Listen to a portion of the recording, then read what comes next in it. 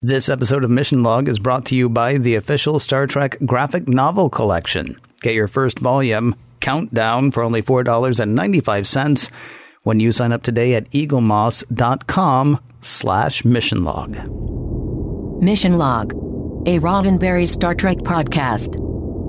Episode 226, The Quality of Life.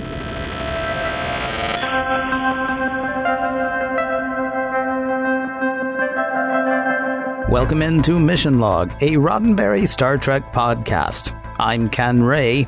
And I'm John Champion. Each week, we watch an episode of Star Trek, taking it apart for messages, morals, and meanings, keeping a close eye out for any part of it that might have sprung to life on its own. This week, The Quality of Life, the one where a few Daft Punk helmets gain sentience, and we ponder an age-old question. If you're mining the surface of a planet, why do you do it from orbit? Seriously.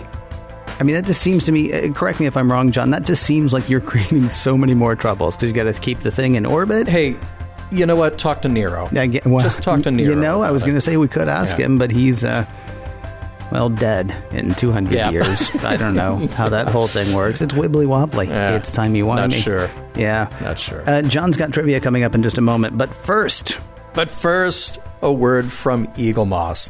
Our friends at Eagle Moss want us to remind you how cool the official Star Trek graphic novel collection is. So a couple of weeks ago, we talked about the Harlan Ellison City on the Edge of Forever graphic novel. And remember that these are officially authorized by CBS Studios, the official Star Trek graphic novel collection. And Ken, I don't know if you ever collected comic books. I did only a little bit, and it was only the things that I was already into, like Star Trek. Mm-hmm. So I just randomly would buy a couple of comics here and there.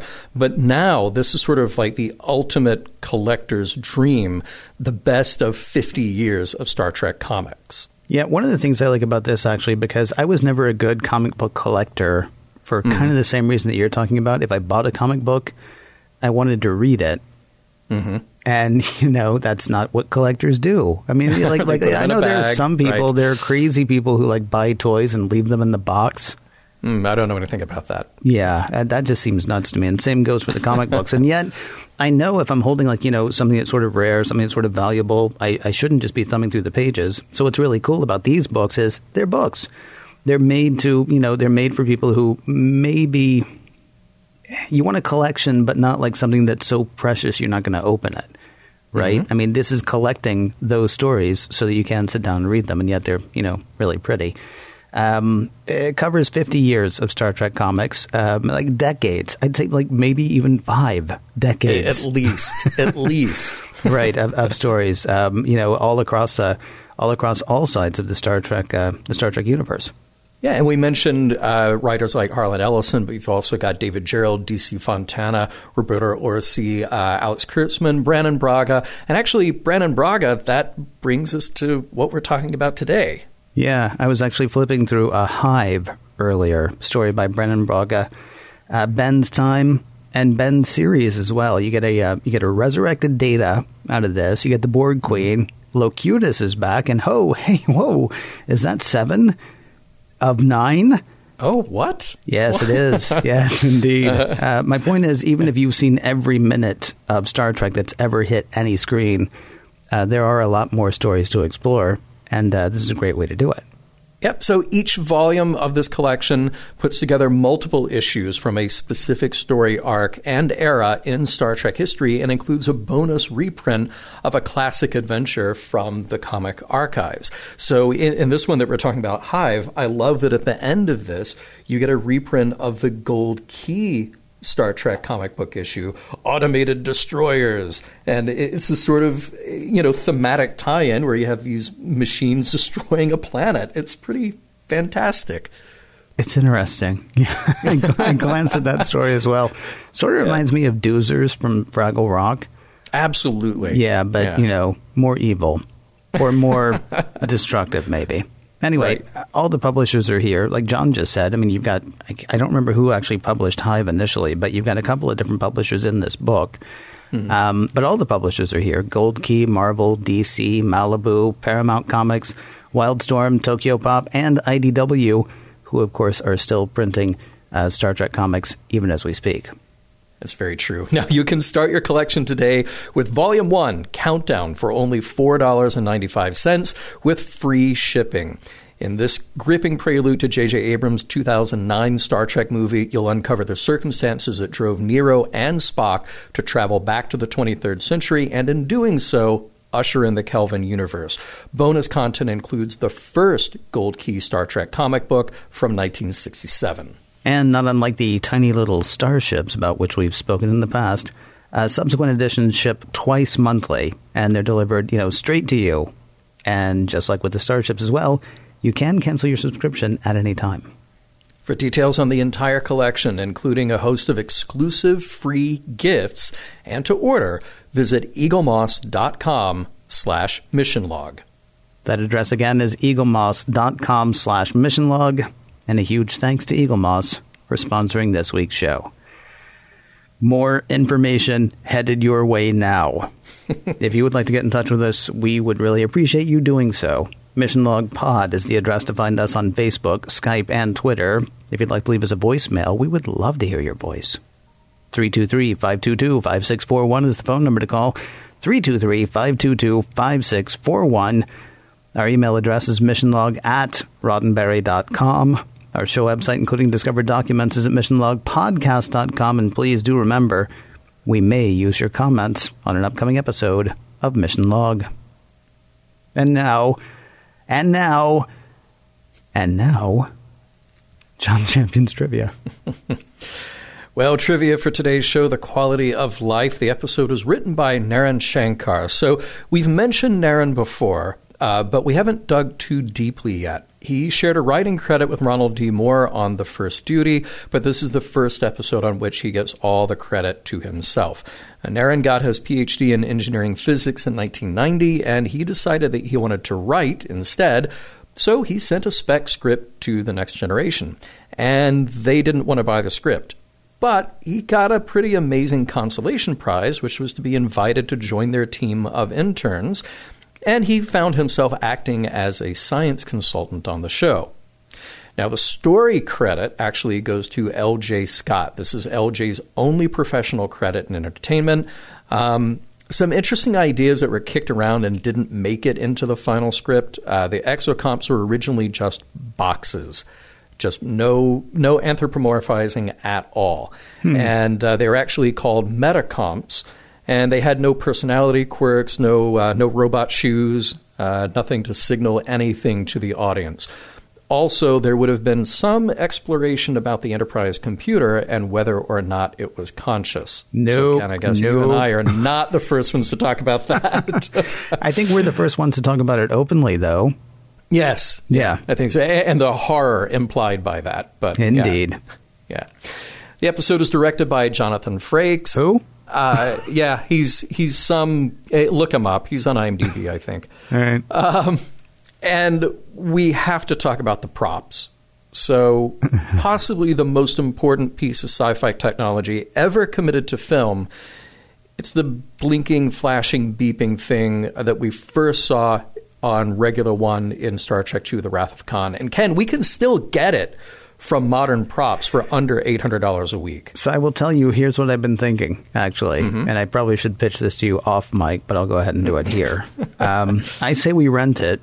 Yeah. And take it to Vegas with us for whatever convention, next convention. It's huge. And we charge... huge. Well, hold on, though, because we're going to make our money back.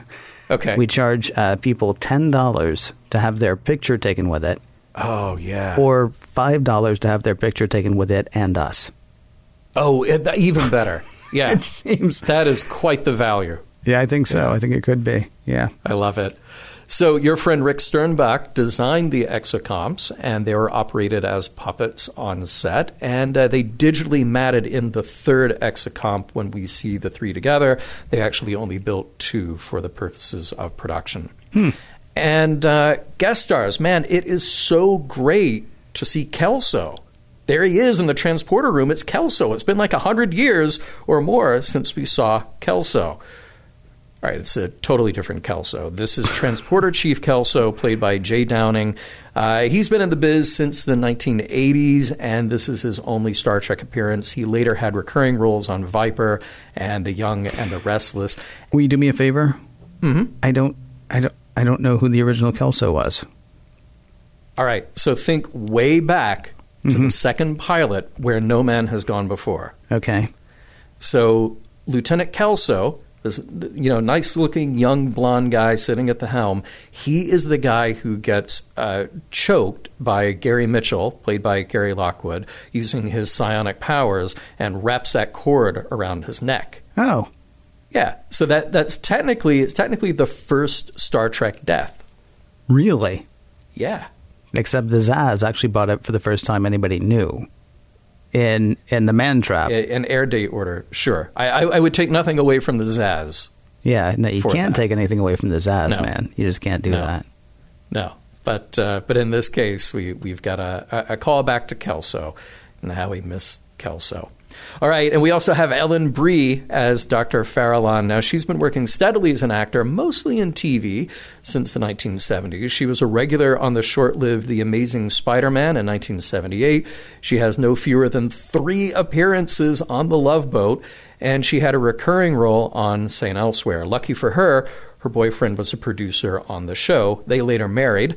This is her only Star Trek appearance, but she did appear twice with William Shatner on Boston Legal, and interestingly, she went uncredited but worked as Margot Kidder's stunt double in Superman. Mining in space makes total sense. Mining from space. Someone please make me understand.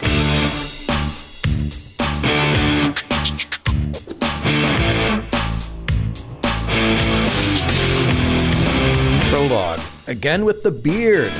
At a poker table, the bearded Worf and the bearded Riker are talking to Geordi about his new beard. Beverly is not into the whole beard thing, but to raise the stakes of the game, she suggests that if she wins, then all the men at the table have to go clean-shaven. If she loses, then she'll go brunette, which she hates, but saved by the bell. It's Picard ordering all senior staff back to work since they have arrived at Tyrus 7A to monitor the Tyron particle fountain. It's a device to improve that classic 24th century occupation, mining. It works, but it's not working great. Geordi tells Dr. Farallon, who heads the project, that what he sees isn't the miracle breakthrough the Federation had hoped for. He's got to report back to Captain Picard, who will report to his superiors on their progress. Dr. Farallon, though, is so invested in this whole thing, she just knows it'll work. She continues the tour of the facility, but something goes terribly wrong. A huge energy flux in their power system. Geordi recommends that they shut everything down, but Farallon has a trick up her sleeve, an exocomp. It's a small robot that hovers into action, goes to the side of the problem, and miraculously fixes it. Crisis averted. The end. Oh. Wait, no, hang on, sorry. There's more. Act 1. Farallon and Geordi come back to the Enterprise with an exocomp for study. It's essentially a robotic tool that the researchers have been using for years, but Farallon has made some modifications over time. These little guys replicate their own tools and adapt to the job, and they learn. Farallon tries to bend Picard's ear a little about their mining equipment. She really wants his recommendation that Starfleet take their mining technology to Karima 3, and the exocomps will be just the tool to get their mining operation back up to peak efficiency. Picard is cool with them doing some work on it, and Farallon requests that Data assist her. Everything is going along well. Data is impressed with how much work the exocomps can actually do, but one last job doesn't go as well. Actually, the exocomp doesn't go at all. When it's programmed to go seal a plasma conduit, it simply exits the hatchway and won't budge. A moment later, the control pad in Farallon's hands short-circuits and gives her a jolt, and then the hatchway where the exocomp was supposed to go to work explodes, sending debris into the station. Act 2. The malfunctioning exocomp is brought back to the Enterprise for a deeper look, and what Geordi and Data find is puzzling. It had created many times more new circuit paths than normal, and had burned out the section of its programming that links it back to the control pad. Dr. Farallon just says sometimes they go bad. Geordi tells Data that the explosion occurred because there was a microfracture no one had detected before, kind of like the Exocomp knew it was up, but of course it couldn't because, it's just a machine taking orders. Data, well, now he's a little more intrigued. In his quarters, Data does some more investigation. The Exocomp's command pathways are now working. In fact, the diminutive robot had burned out its own circuitry earlier, then initiated a self-repair a couple of hours later, like it was protecting itself. Geordi finds Dr. Farallon at 10 Forward. Don't worry, she's just indulging in tea, and she admits that she's pushing things too fast with the work she's doing. Speaking of pushing things too fast, Dr. Crusher is tending to her own wounds, apparently from a Bat'leth lesson with Worf, when in comes Data with a question he should already know. What's the definition of life? Crusher throws around the generic scientific definitions, growth, reproduction, adaptation to environment, etc., but Data has at least one challenge to that definition: himself. What's perplexing him is the moment that something goes from a combination of parts, mechanical or biological, to being alive. Crusher is stumped, but she says it's just one of those age-old questions. The struggle to find the answer is part of the adventure. That's actually all Data needs to hear. Back on the mining station, Dr. Farallon is preparing another experiment just when Data beams in to ask her to stop. He thinks the Exocomps are alive. Act 3. Picard calls the senior staff together, along with a reluctant Dr. Farallon, to talk over the issue. She doesn't want to be there since she's so busy, but Picard reminds her that discovering new life is part of their whole mission. Just go back and watch the opening credits, duh. Data explains that the Exocomp had disabled and then repaired itself in an attempt at self-preservation. Farallon still thinks any abnormal behavior is just a glitch. She created them as tools unlike, say, Data, who was created with the purpose of being alive. The only thing to do is to bust out with some science. They'll orchestrate a test, program the Exocomp to take care of a simple problem, but within a minute they'll simulate another problem which should force the Exocomp to steer itself clear of the danger. The test fails. Well, it's all good news for the Exocomp and Dr. Farallon. Nothing was harmed, no disaster took place. The Exocomp did not flee the scene. It just followed its commands. Overnight, Data carries out the test many more times, each with the same result. Dr. Crusher stops by for a visit. She wants to understand why it's so important to him, and Data explains that the possibility of intelligent machine life other than him is intriguing. Just then, the Exocomp returns on its own, but this is different. It has replicated a different tool for itself, leading Data and Beverly to surmise that the little robot saw through the previous test, that there was no real danger, and simply completed repairs to the false overload signal. It knew. Act 4. Picard himself visits the station to meet with Dr. Farallon and see how things are coming along.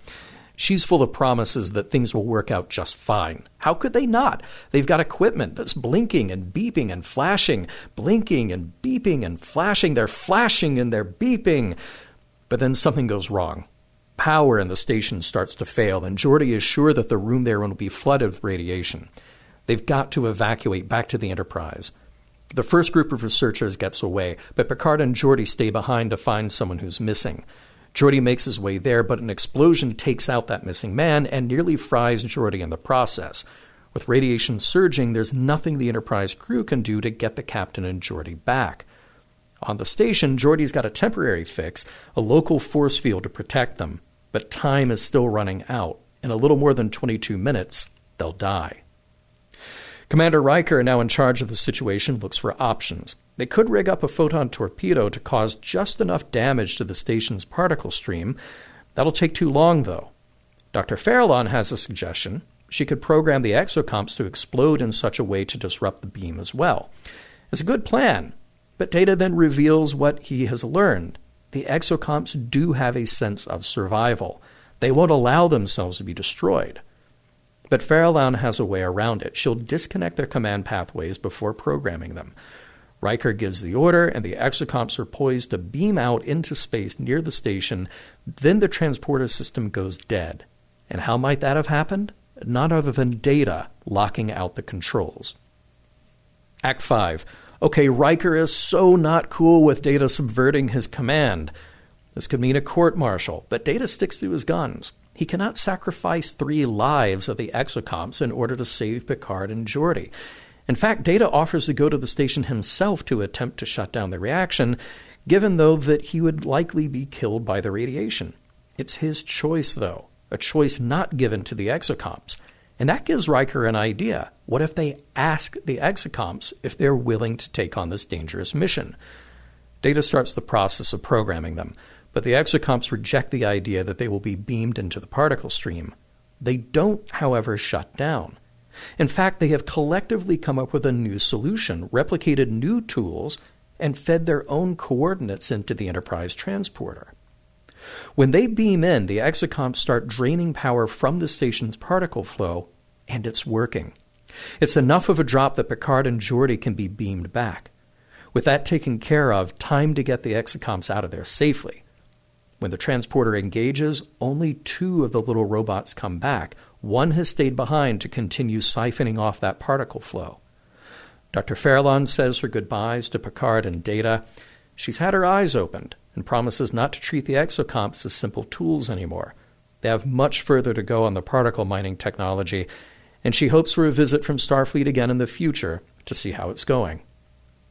It's Data's turn now to tell Picard about the decision he made. He was behaving as an advocate for the life forms that didn't have anyone to speak for them, not unlike Picard speaking for Data when his rights were on trial. Picard is grateful and thanks Data for his very human actions. The end. Are you sure this time? Yeah. Oh, yeah. It stopped, and then I thought everything was good, but then it kept going. So, yeah. So I think we're good now. Okay. Got to say, I'm not sure which I was more excited to see in this episode, either my favorite science fiction prop, as we mentioned earlier, right, or Lieutenant Junior J. Lieutenant Junior J. Lieutenant Junior J. See, I didn't even recognize her that first time, and now everywhere I look, it's Lieutenant Junior J. It's like the beginning of That Girl, except with a junior grade lieutenant on the Enterprise. Yeah, I'm so glad she was back. Very exciting. By the way, I pointed this out one time with Leonard Nimoy in the original series, but I think this is an episode where Brent Spiner had a cold while they were filming. Did you pick that up? Well, okay, there was one point where he was talking and it sounded kind of weird, but I thought maybe that's because he was talking down the Jeffries tube. No, I did, though. There was more pink around his eyes than I'm used to seeing. Oh, yeah, see? But I was trying to figure out if that was like something that was going wrong with the makeup or if they were trying to make him look a bit more human in this episode. No, I think it was, I think he was just, having a bad week. Just cold and flu season, huh? Yeah, exactly. Getting the best of the android. Yeah. Is the beard an affectation? Is that a rhetorical question? Because isn't everything an affectation? Well, I guess maybe. See, for me, so here's the thing. Right now, I haven't shaved in like 2 or 3 days, would be my guess. Because, I work from home. What do I care? Yeah. When I shave, though, I do have a goatee. And so I guess that's an affectation. But then Riker seemed like offended by the idea that his beard might be an affectation. Oh, yeah. What else can it be? Well, I guess any personal style choice could be an affectation. It is something that you choose to do. I think Riker's just a little touchy, because he's sort of the maybe he's like the good-looking guy that people weren't looking past those baby blues, and he thought, I'll try to look smarter. I'll have a beard. And then here's Beverly calling him out on it. Okay, yeah. See, for me, it's like, I'll try to look lazy. I'll have a beard. Right. That's pretty much it. I'm tired of shaving. I'll have a beard. Yes. Yeah. Yeah, I know how you feel. So, hey, if we're still in a, the 24th century post-scarcity world, and we're not going to get into the money discussion here because every one of our thousands of listeners has an individual opinion about that. Right. So what's the push to have Starfleet use this particular type of mining technology? Because Dr. Fairlawn is really invested in that. Is it just the bragging rights, or is she going to get a big fat paycheck? My assumption is it's just better. Like she thinks it's just a more efficient way to do things. I still say land the mining rig on the planet you're trying to mine. Right. Yes. And it might be even more efficient. Yeah. But my assumption is there's not glory nor currency, but just, this will be a better way, once we can figure it out. Right. I mean, for you to ask that question is like, why do we go warp 9? Warp 8 is fine, right? I mean, because nobody's making more money by going warp 9, but that's part of the whole Star Trek thing, right? We're constantly working to better, even if there's no gain, no monetary gain anyway. I guess other than Zephram Cochrane being the warp guy, there's nobody who's like really pushing like, no, my warp 9 is better. This is like so just like constantly emailing somebody at Starfleet saying, no, but my warp is better. You should take my warp. Uh-huh. You're forgetting about the dope that came with the Traveler. I can't remember his name. Yeah. Of course, there are people still doing that. Now, he was in it for the glory. Yeah, he was the worst. Yeah, he was terrible. But I mean, people are still working on going, faster, stronger, better. Sure, yeah. But it's just, we're also proving that ego has not been resolved in the 24th century. So there's a bit of ego attached to it. Well, I think that's true with the guy who came with the Traveler. I don't think that's true with Dr. Farallon. Oh, I don't know. I sense a bit of that with her, I think, I do like in this episode how that access area in the mining station, when that plasma conduit blows up and it just shoots rocks all over the station when it explodes. It's like, It is a curious thing, right? Every now and then you get that thing on the bridge where something will blow up and then just rocks fall from the ceiling, like they've got a drop ceiling and they're just keeping rocks up there to alert people that they've been hit. Right. It's like in Balance of Terror, when every time the Romulan ship took a hit, like plaster would fall from the ceiling. Right. Plaster and dirt. It's like whoever's up there and they're repotting plants. It's like, stop with the shaking, Yeah. What I wondered about actually was who was the guy that ran in to pick up the exocomp. Because there's a plasma whatever tube explosion, plasma conduit explosion, and the guy runs in and rocks are flying and steam is pouring out, but get the helmet. Right. Yeah. He's good. That's probably a union thing. He probably has to do that, and nobody else. Maybe so. Yeah. Because if somebody trips. Yeah, there's another guy who's coming for the rocks. He's just got to get the helmet up off the floor. Right. I had a question actually. So was Geordi jealous of Dr. Farallon? What was going on when Farallon got to the Enterprise? Because when Farallon got to the Enterprise, she's like, "Oh wow, Data, you're awesome, and I love talking to you, and I love talking to you about your head." And Geordi's like, "We're on a time crunch here. I've got to." And he's like, he's sighing, and he's like, he's upset, and it's like, excuse me, Data's my friend. He's not your friend. He's my friend. Yeah. And I have very few friends who are real. So yes, back off. Yeah. Well, that's classic Geordi right there. I think you nailed it. Yeah. May well be. I want to point out some production stuff here. There is a great shot near the start of Act 2, and the camera tracks along a glass wall where Geordi and Data are having a conversation. That's in engineering. And it's nearly impossible to do with a camera and lighting without seeing the entire crew reflected in that glass. But all we see is just the lights of what's already around them in engineering, like the warp core and all that stuff. Really well done shot, which is extraordinarily difficult to do. And then there's another great shot, a crane shot, in Act 3 going from the door just over Beverly's shoulder as she's walking in to find Data. The camera kind of follows her, but from this really high angle, and you get a nice look at the layout of engineering, that little section of engineering. But it's a nice, fluid, big budget style shot. And there's also a good deal of subtle handheld camera work in this episode. It's not very common at the time on a show like this. And it really stands out to kind of, I think, enhance the action and the intensity of what's happening. So, yeah, just those little technical things that really stood out to me. I don't want to talk about what I was going to say now because I'm going back to stupid stuff. But we always have stupid stuff. I know. So that's true. I think we have to cover the stupid stuff before we get to the important stuff.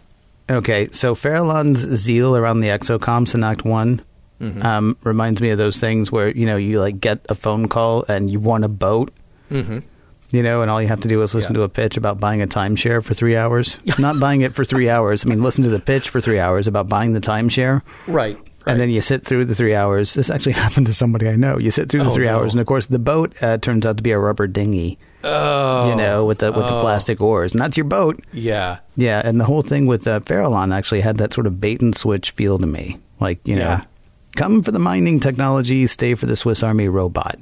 Seemed to be like her. Like that was her whole pitch. It seemed like. Yeah, well, she's so deeply tied into all of it. She needs the recognition. I don't think that's it, dude. I really don't think that's it. But okay, I don't know. We can agree to disagree. Yeah. So Crusher, Dr. Crusher has an interesting take. She's talking about the criteria for life. She says, because Data's challenging her, saying like, well, fire's not alive, but it reproduces and it grows and it consumes fuel. And she says, well, you could use the same argument for growing crystals, but we don't consider them alive. And I'm thinking, except for the giant one that went around killing entire populations and destroying planets, that was a crystal, and that was alive. Yeah. You're forgetting another one, too, you ugly bag of mostly water. Oh, of course. Home soil. Home soil, that's right. What up? Yeah. That did strike me as interesting as well. The exocomps actually reminded me quite a bit of the crystal things in home soil, or the home soil things in home soil, I suppose. Funny, I thought you were just going to say they reminded you of batteries not included. Oh, nice. No. I never saw batteries not included, but oh, man. If you're interested, I know where you can get a poster super cheap. Okay. Great. Talk to me after, because I'm sure what you're waiting for, the thing that you wanted most in life, is a batteries not included poster. When you talk about that scene between Crusher and Data, actually, I found myself marveling at how well directed she was. I don't know if it's the comfort because they've worked together on set for years or what, but I felt like, honestly, that Jonathan Frakes really knew how to direct Gates McFadden, because she seemed so comfortable in this episode. Like it feels like there are lots of times where she's like sort of just there to deliver lines. I'm not faulting her acting. I don't know if it's that, parts aren't written well for her, or if directors just don't pay that much attention to her, or what. But I felt like she felt comfortable to me in those scenes. Yeah, which I thought was really cool. Yeah. Something that made me a tiny bit uncomfortable was the test that they have for whether the exocomps are alive. Oh, sure. So Geordi's like, so your argument is that it saved itself because it sensed danger. And Data says yes. And Geordi says, okay, so why don't we just torture them and see what happens? And everybody's like, well, that sounds like a good idea. Yes. Why don't we just scare them to death and see what goes? I was also a little confused by, so we know that they're building their own neural pathways. What's her name? Dr. Farallon has actually said, Geordi said these things might actually give Data a run for his money as far as their computational power, right? With the pathways that they've built now. How does it never occur to anyone that they know that the whole thing's a trick? Yeah. No, that's a good point. Because it takes 35 times. There's the one that they did with everybody standing there. Right. And then the other 34 that Data just ran. Right. And then he still has to get to the end of it before he says, maybe they're wise. Maybe they're wise to this game. I have one last question in all of that. How can it take a shuttle more than 23 minutes to get to that thing that's directly across from the Enterprise? I know. Yeah. I thought about that too. It seemed like that could have been a good way to go. Well, they even say it. Like, why don't we send a shuttle? I would never get there in time. Really? It's 23 minutes and it's over there. Yeah. I mean, we dropped Picard and young Wesley Crusher off near a planet one time. Yeah. And they got there in like 6 hours, I think. Yeah. And we can see the thing. Now, it's possible that they've given all the shuttles away. They do like doing that, yeah. And Dr. Farallon's like, no, there wouldn't be time because you'd have to get whoever you gave the last one to, to come back. Maybe that's why there's not possibly time to get a shuttle over there. I don't know. Yeah. Hey, there's a really nice coda on this episode, that talk between Data and Picard. And Data references the defense that Picard gave for him in Measure of a Man. And Picard says that what he did now is the most human decision you've ever made. Really lovely moment. Really nice. But I did have to wonder, does Data still not get court-martialed for failing to obey a direct order and subverting the chain of command? Yeah, it seemed like, hey, chain of command, what? You're jumping ahead, mister. Oh, yes. Wait. By about a week, I think. Yeah, I found myself wondering the same thing, too. Doesn't Data have to be relieved of duty? And maybe that's what happens after we take the shot outside the Enterprise, the obligatory, the ship's flying away shot, Maybe. Like, it's the most human thing you've ever done. Well, next to going to prison, which is up next for our young android friend. Those little machines, I will say, I love them, like XO. Get it?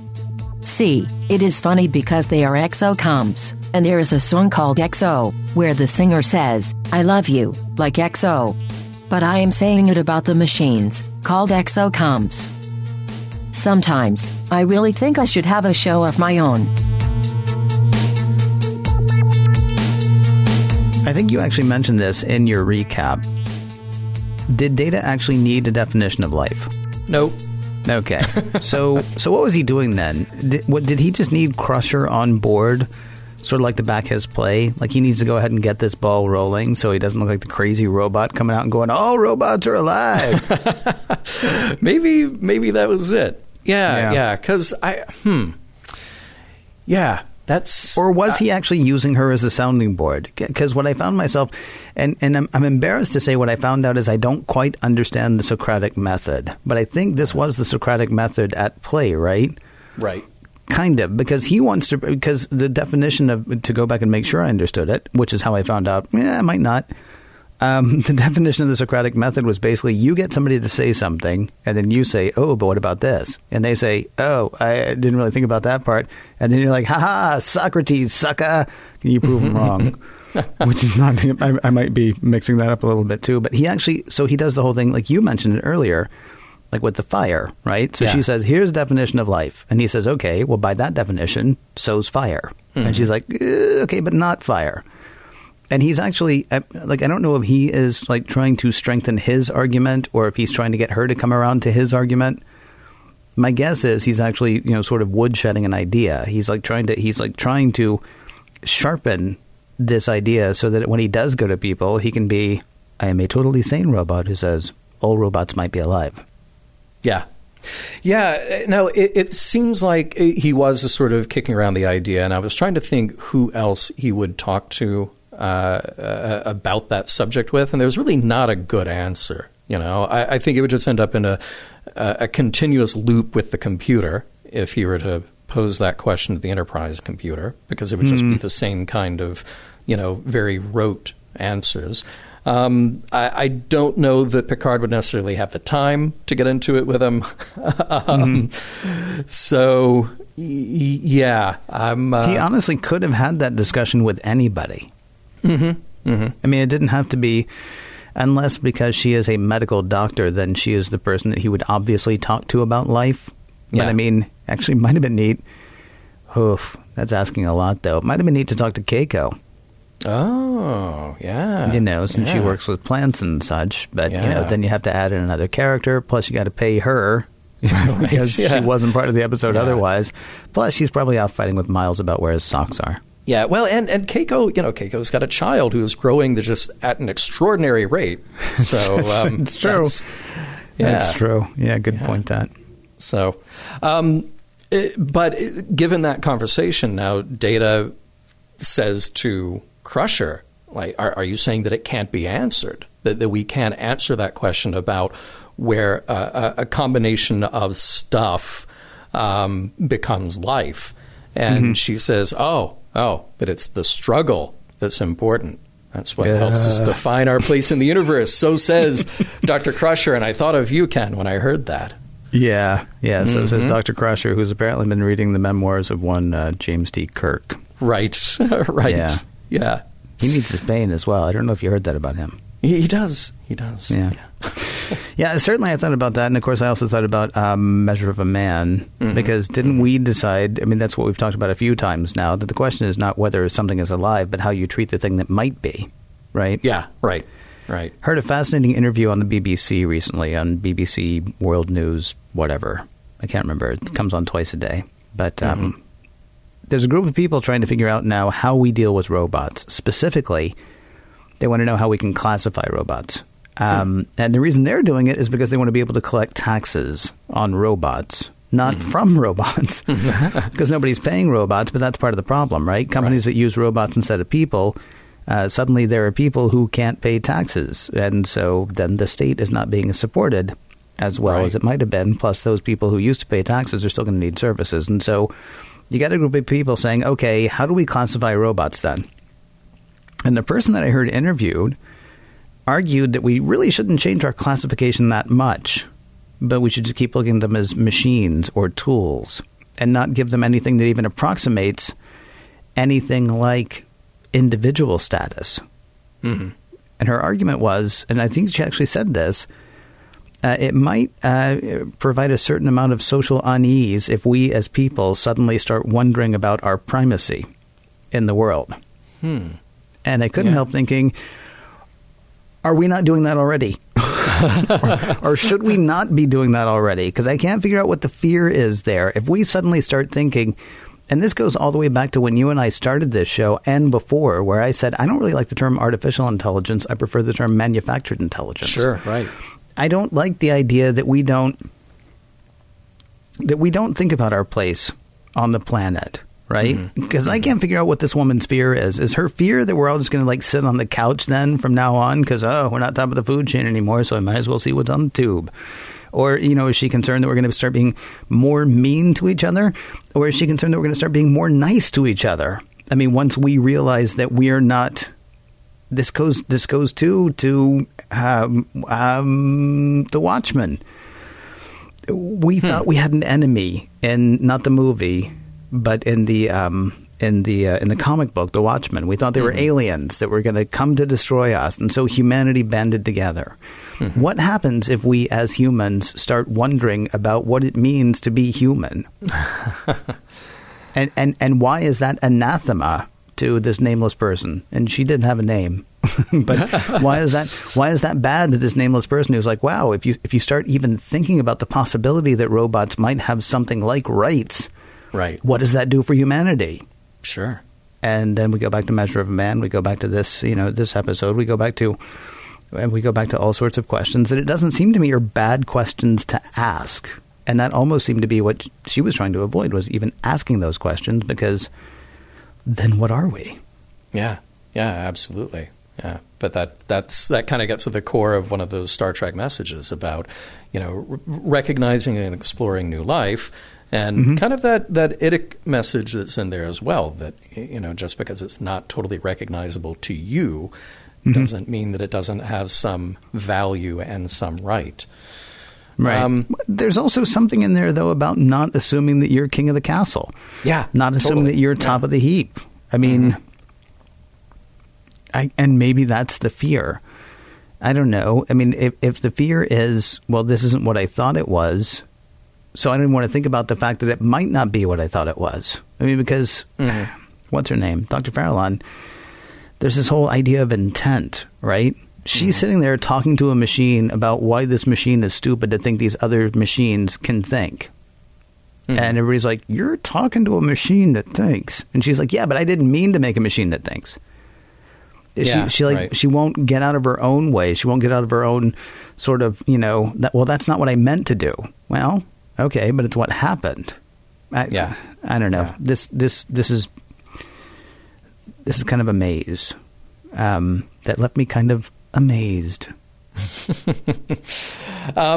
I had a question about the other sort of moral aspect of this. Data is willing to at least entertain the possibility that they will lose Picard and Geordi over the lives of the exocomps, which is a great dilemma to explore. Does it matter to him that he knows Picard and Geordi better than he knows the exocomps? Does it matter that there are 3 exocomps and only 2 of his fellow crewmates? And does it matter to him that the status of the exocomp's life is unknown? We don't really have proof. We haven't explored it yet. It's sort of an unknown thing. So I wonder, in his ability to weigh out those decisions, do those things have any play? Because we've had similar discussions before about a moral conundrum like this. Who do you allow to die if somebody has to die?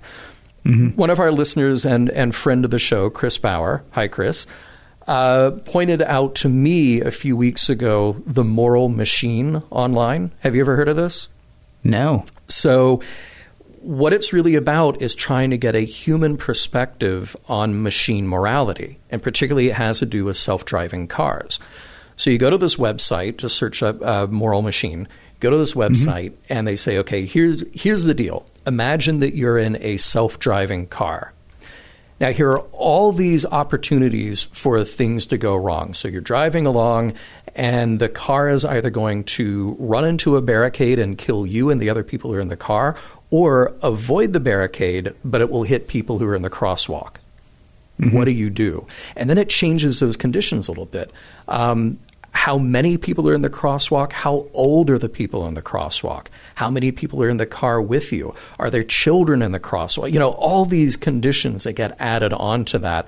And I guess the idea is that they keep taking in this survey information of how people answer that, and then that would help them to program cars in the future to be able to make a moral decision.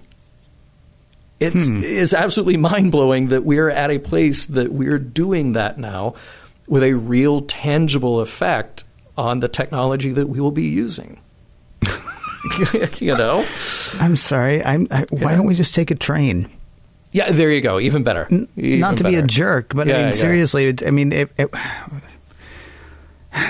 needs of the many outweigh the needs of the few, right? I need to sit in a car with 2 other people, and maybe I'm going to die, or maybe those 50 people that I'm going to hit are going to die for whatever reason. Mm-hmm. Why don't we just all take a train? Of course, then everybody could die on the train, but at least I have nothing to do with it. Mm-hmm. It's not being... I'm sorry. I'm not being a wise Inheimer. I'm wondering... yeah. No, but that's good. You're looking for another alternative. Yeah. I am looking for another alternative. Yes, that's true. And, one that might also be, because there's still, I know I'm getting caught on the wrong thing there. I'm trying to do, what is it? It's the utilitarian thing, right? I guess it is anyway, if I understand it. Although, if you remember back to my discussion of Socrates having a throwdown with somebody, it's not 100% clear that I understand utilitarianism either.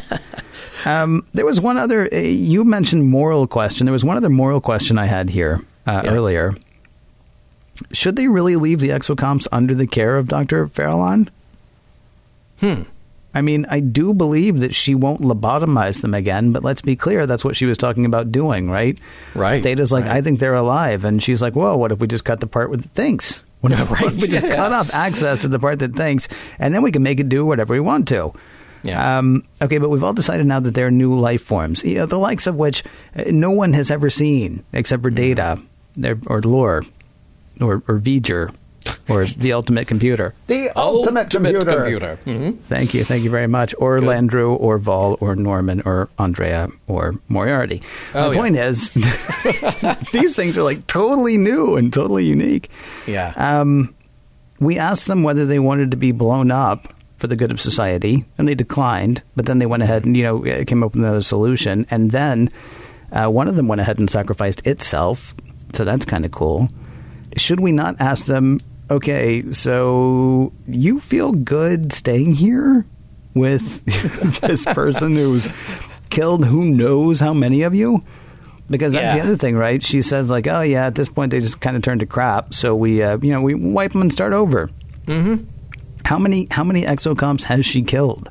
And now we're just going to leave them there. Now, I mean, it's I don't trust her. I don't trust her. Well, I mean, that's the thing. I don't know. And why did we not ask them? Maybe, they would like to live with Data. Yeah. Maybe they'd like to go to the academy. I did honestly. Because who's there is Bruce Maddox. And, that's true. And that might just be a bad idea as well. I did have an idea, though. I think it would be a fantastic novel to read where there is an exocomp who is the captain of a starship.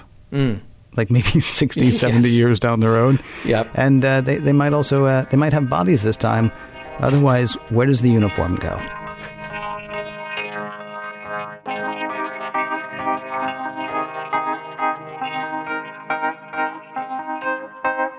Ken's idea of an exocompass starship captain seems a bit much. Maybe as executive officer, though. Then they could be XOXO. I would love them, like XOXO. They would love me, like XOXO.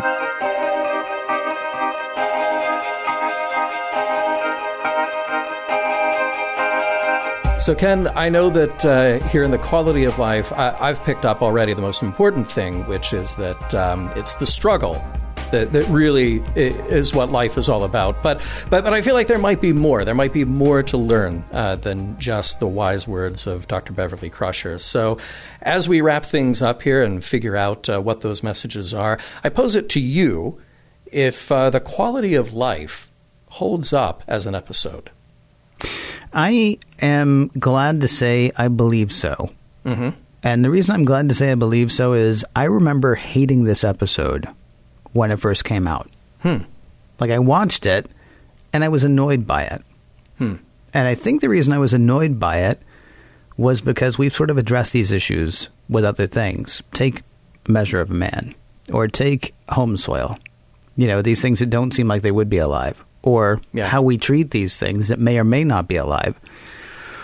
I think part of the problem that I have with the episode, and I certainly mean her no offense, but the woman who played Dr. Farallon really is a little too earnest. Just a little bit. Yeah. And I think maybe that's the part that kind of got to me. And they say the word exocomp 78 times.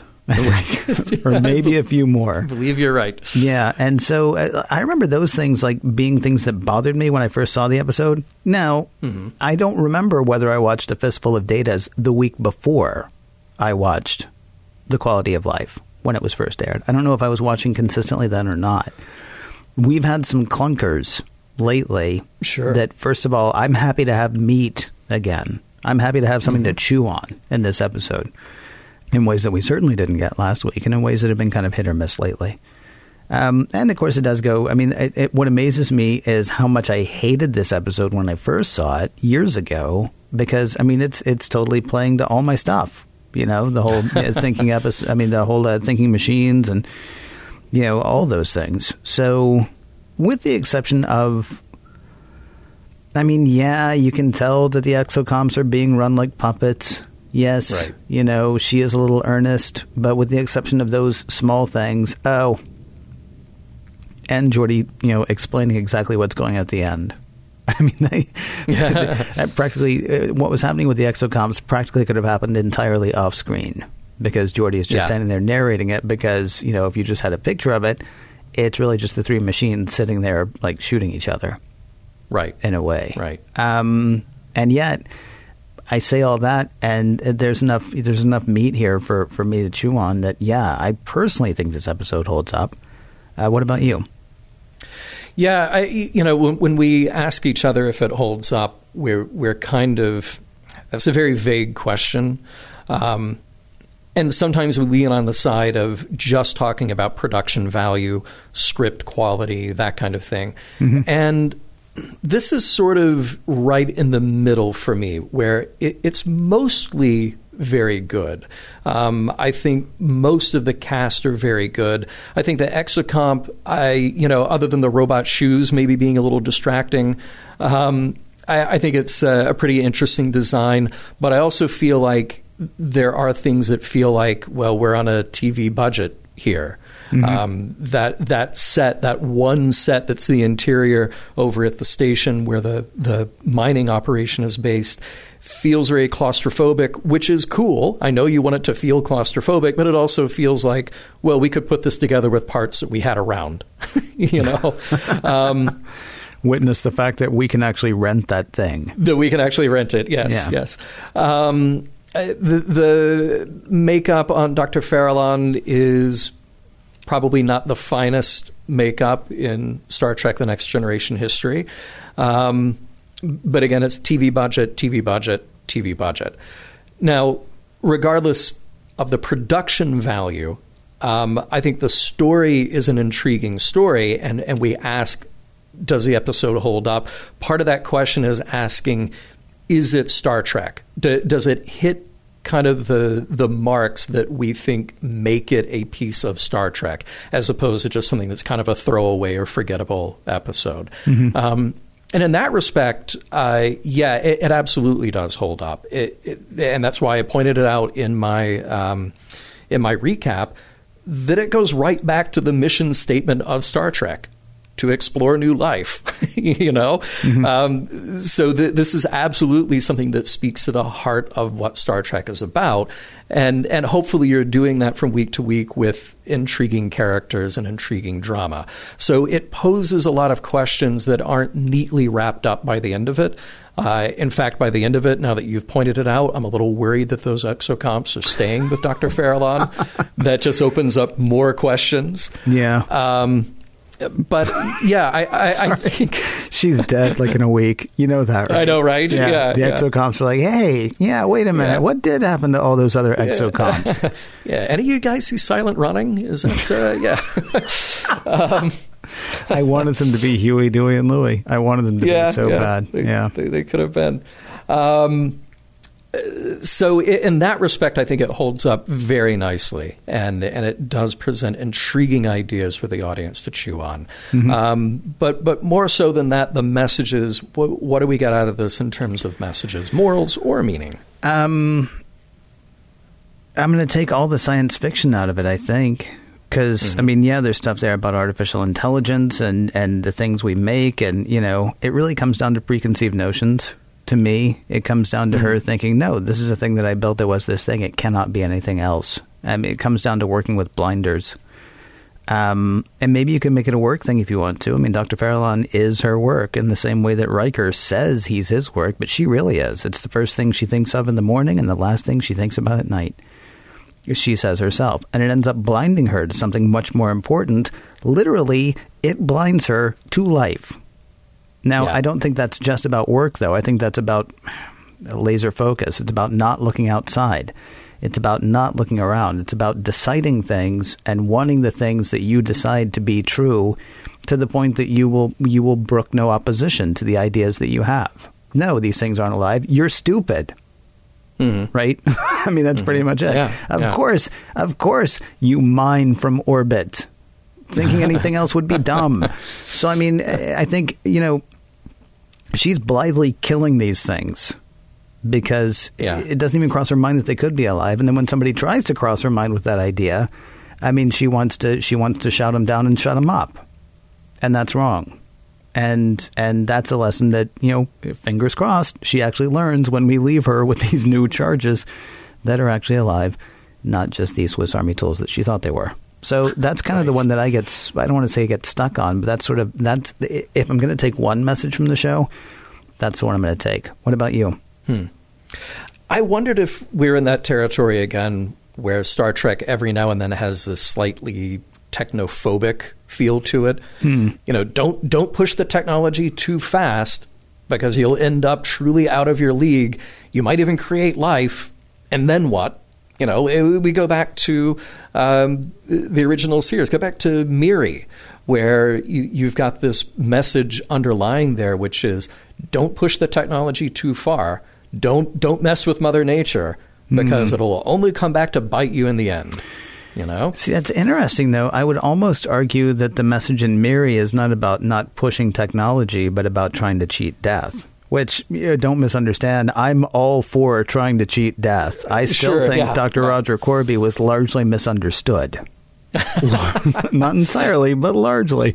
Yeah. Maybe so. There's a difference. I think the difference, though, that, I mean, going back to what we had just been talking about a moment ago, the problem with Miri is not even necessarily life prolongation, but with trying to keep our primacy. I can beat death, okay? Or I can beat robots, or, you know, nothing's as good as me. I'm so good, I really need to live for 300 years, not the theoretically 126 plus that I'll be able to live as a member of the Federation. So I didn't get a technophobic vibe off this one personally. But, you know, one of the things that we always say is so cool about shows like this, different people can watch it and pick up different things. So I'm going to let you have that one, John. You're welcome. You're welcome. Well, see, here's the thing. I think that actually goes back to my feeling about Dr. Farallon being a bad scientist, that she is blinded, you know, to talk about, you know, put it in terms that you're talking about here. She's sort of blinded by her ambition. She's blinded by what she wants to be true that is preventing her from seeing what actually is true. She wants the evidence to fit the hypothesis instead of following the evidence where it leads. Right. So, yeah, she is her own worst enemy in all of those respects. Now, that's not specifically about the technology, but it is about how she sees it. It's about how she interacts with it. So, well, it's about how she interacts with the technology, but I mean, you could write that story about anything. Sure. I mean, you know, blinded by X, so you don't see Y. Wow. Either the letter Y or WHY. Dude, Ooh, somebody should be writing this stuff down. I'm on a deep roll tonight. Deep, I tell you. Good. Mission Log is produced by Roddenberry Entertainment. Executive producer Rod Roddenberry. Find out more about the deep things Roddenberry's up to at roddenberry.com. Remember, you can support Mission Log directly by joining Patreon. Patreon.com/Mission Log. For members, we have cool exclusive gifts as a way to thank you. You can find out more at patreon.com/Mission Log. For more exciting Star Trek podcasts, be sure to check out Trek FM, that is Trek.fm. And for the latest in Star Trek news and discussion, be sure to visit trekmovie.com. Next week, Chain of Command.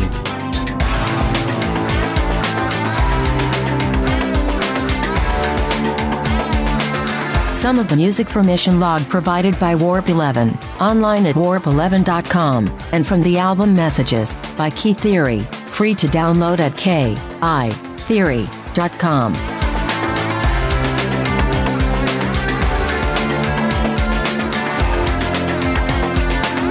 I am not saying that I am a vengeful machine.